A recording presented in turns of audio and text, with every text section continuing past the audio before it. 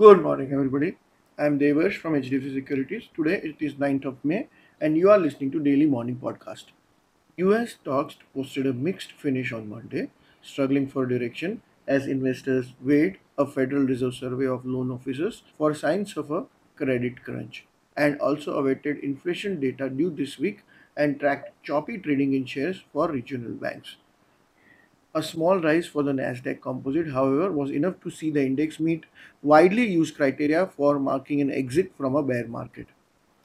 Yields in the US continued to rise on Monday. Following Friday, data showed that the US created a stronger than expected 2.53 lakh new jobs in April, and wages rose a sharp 0.5%, while the unemployment rate unexpectedly fell to 3.4%.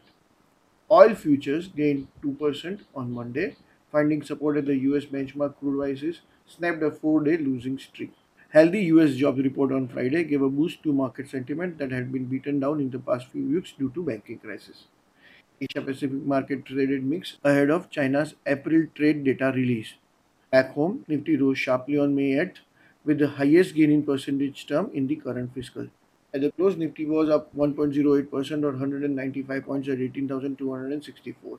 18,346 to 18,410 band could now offer resistance, while 18,180 could provide support. The market could open flat to mildly lower, in line with mixed Asian markets today and mixed US markets on Monday.